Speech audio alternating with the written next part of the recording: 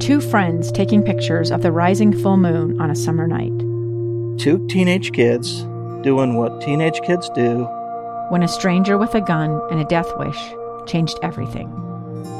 It was violent, it was senseless, and I will never understand it, I will never accept it.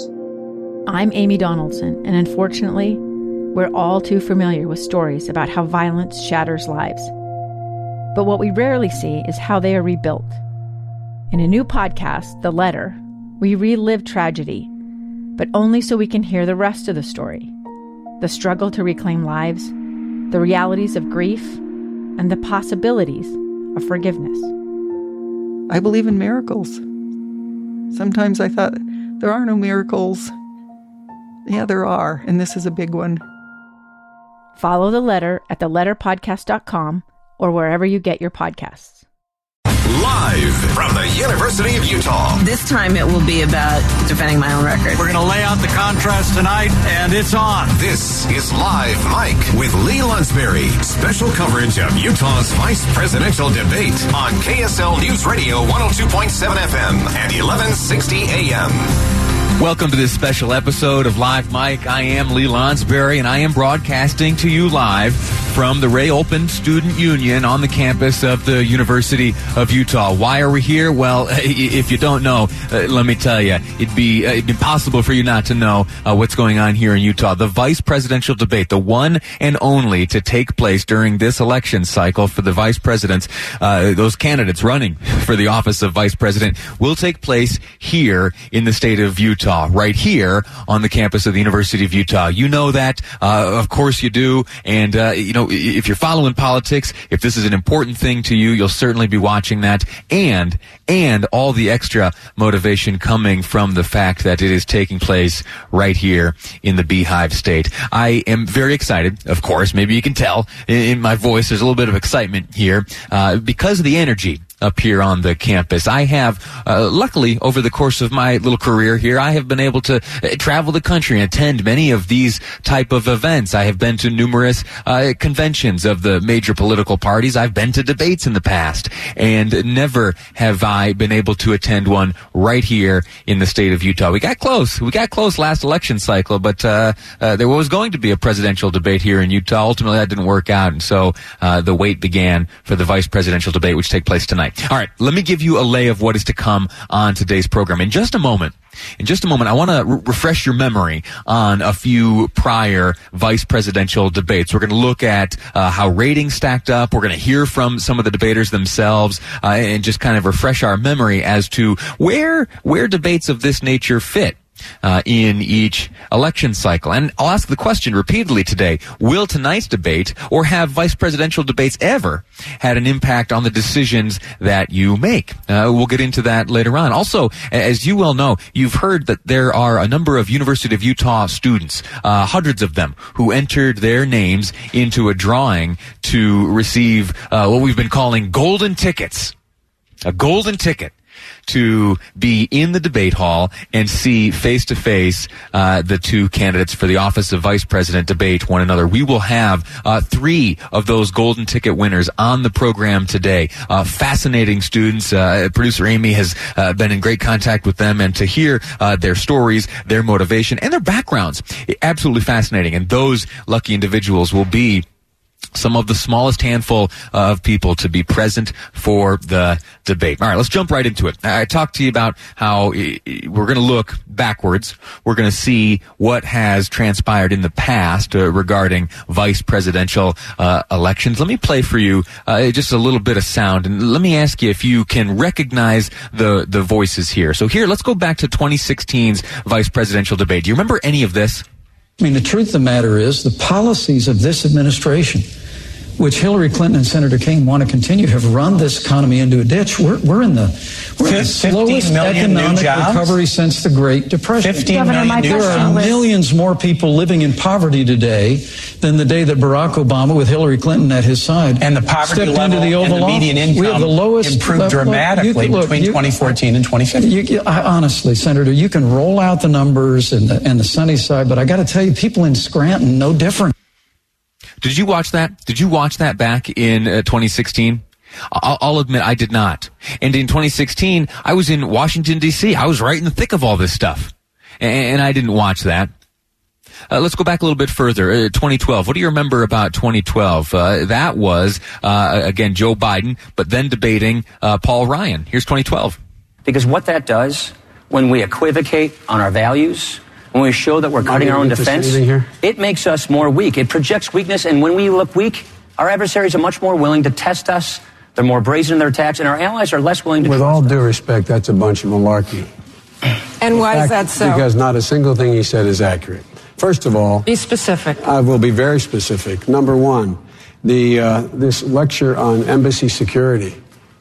The congressman here cut embassy security in his budget by $300 million below what we asked. All right. Did you hear that word used by Joe Biden? Yeah, malarkey. Later on in the program, we're going to return to the very fun segment of What is on Your Debate Bingo Card? And my bet is that you've got that word included. It came up in 2012. We'll see if it comes up tonight. Now, next, going back 4 years to 2008, there's something very interesting about this debate between Joe Biden and Sarah Palin, and it comes down to ratings. Television ratings. How many people had their eyes glued to the television watching Joe Biden and Sarah Palin debate one another? I'll tell you the answer. It was just shy of 70 million. Why is it interesting? Well, it is in terms of all history where ratings were gathered and vice presidential debates took place among the presidential debates. It's the only time in history I've been able to determine where the ratings for the vice presidential debate were higher than any of the three debates between the presidential candidates. That's Obama, McCain, if you remember, from 2008. And the margin is wide. So 70 million eyeballs, 70 million pairs of eyeballs glued to televisions watching Joe Biden and Sarah Palin debate, while the highest rated presidential debate of that season was between Obama and McCain, of course, and them gaining only 63.2 million. Interesting little bit of history. And we'll see if it is repeated tonight. Is there any chance that tonight's vice presidential debate will draw more viewers and listeners and followers than did last Tuesday's quote-unquote debate between the presidential candidates? I think there's a chance. I think there's a great chance. We'll have to see when the numbers come back. But right now, the only pair of vice presidential candidates to pull that off, Biden and Palin. And if I'm honest, folks are tuning in to see Sarah Palin. Is that right? Yeah, lipstick on a pig and all that. All right, let's go back. Let's hear. Remember, here is Joe Biden and Sarah Palin from 2008. We will end this war. For John McCain, there is no end in sight to end this war. Fundamental difference. We will end this war. Governor. Now, you said regarding Senator McCain's military policies there, Senator Biden, that you supported a lot of these things. In fact, you said that you wanted to run, you'd be honored to run with him on the ticket.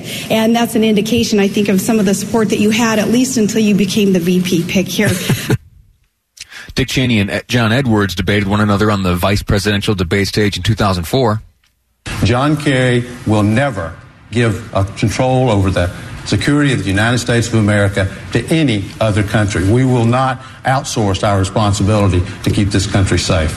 Well, when the 90% figure is just dead wrong, when you include the Iraqi security forces that have suffered casualties, as well as the allies, they've taken almost 50% of the casualties in operations in Iraq, which leaves the U.S. with 50%, not 90%. All right. And then finally, again, we're just getting a taste of how these have gone in the past. My prediction is that what we see tonight from the campus of the University of Utah, we will see something vastly different. Now going back 20 years, vice presidential debate here between Dick Cheney and, do you remember who Dick Cheney debated in 2000? Joe Lieberman. Here they are. To develop the kinds of skills that will help them succeed in the high-tech economy of today. Very important issue, Bernie. Maybe we could extend on education for a moment. You're asking me to invoke the moderator's discretion. I am on further asking discussion. You to invoke the moderator's discussion. Yes, sir, discretion. It is so granted. Thank you, sir. Your Honor, do I have a chance to respond? Of course you do. The Secretary will have 2 minutes, and then you will have 2 minutes. Thank you. Let's talk about this question of the surplus, because it really drives a lot of what we're talking about here, Joe. And all right, well, that was fun. Okay, so that's it. That we now have a remembrance of how these vice presidential debates have gone in the past. My prediction, and we'll walk through this and get the views of others throughout today's program, is that it will be a far different experience. A far, far different presentation of both the positions, the policies, the strengths that each candidate sees in themselves, their ticket, and obviously the weaknesses they view in their opponents. I'm Dave Cawley, investigative journalist and host of the podcast Cold. Don't miss Cold's new Season 3, where I look into the unsolved disappearance of Cherie Warren, a woman last seen leaving her job at a Salt Lake City office in 1985. Police cast suspicion on Cherie's estranged husband and boyfriend, but never made any arrests or recovered Cherie's remains. Find Cold Season 3, The Search for Cherie, anywhere you get your podcasts.